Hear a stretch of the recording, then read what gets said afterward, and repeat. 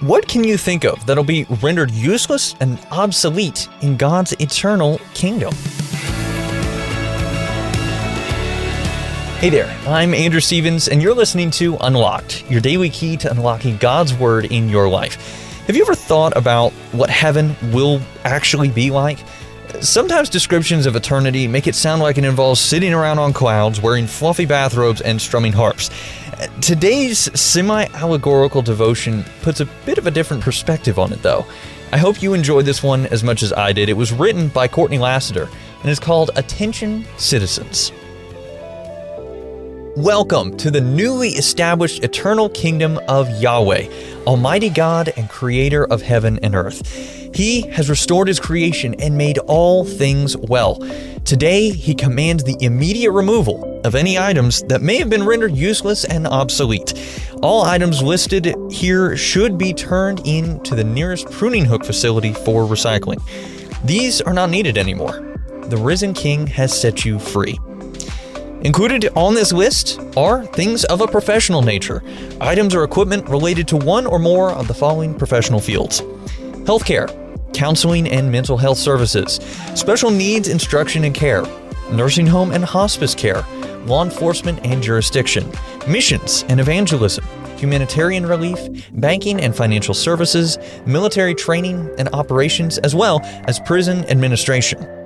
In addition, on the personal level, there are some items owned by individuals for purposes that are now defunct, such as eyeglasses or contact lenses, hearing aids, medications or prescriptions, face masks and personal protective equipment, braces, prosthetic limbs, walkers and wheelchairs, insect repellent, sunscreens, lamps, flashlights or lighting equipment, locks and keys, addiction recovery aids, weapons of war, and coffins. A note, however, these lists are not exhaustive. Any item not listed that serves no purpose in the New World Order should also be recycled immediately. Welcome to life without brokenness.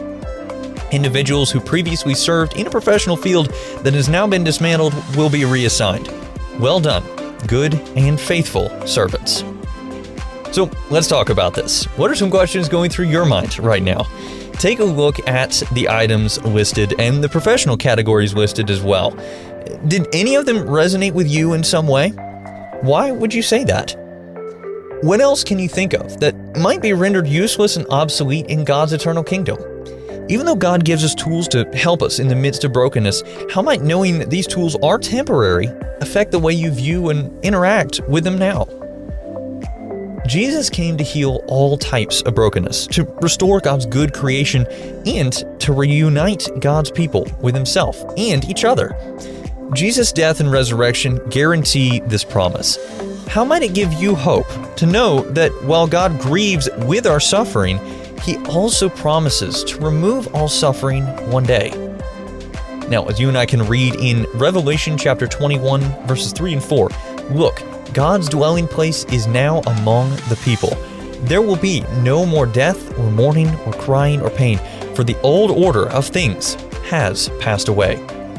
Now, I'd encourage you to read in your Bible Isaiah chapter 2, especially verses 1 through 5, as well as Luke 4, 18 through 21, and Revelation 21, especially verses 1 through 5, to help keep God's Word alive in your life.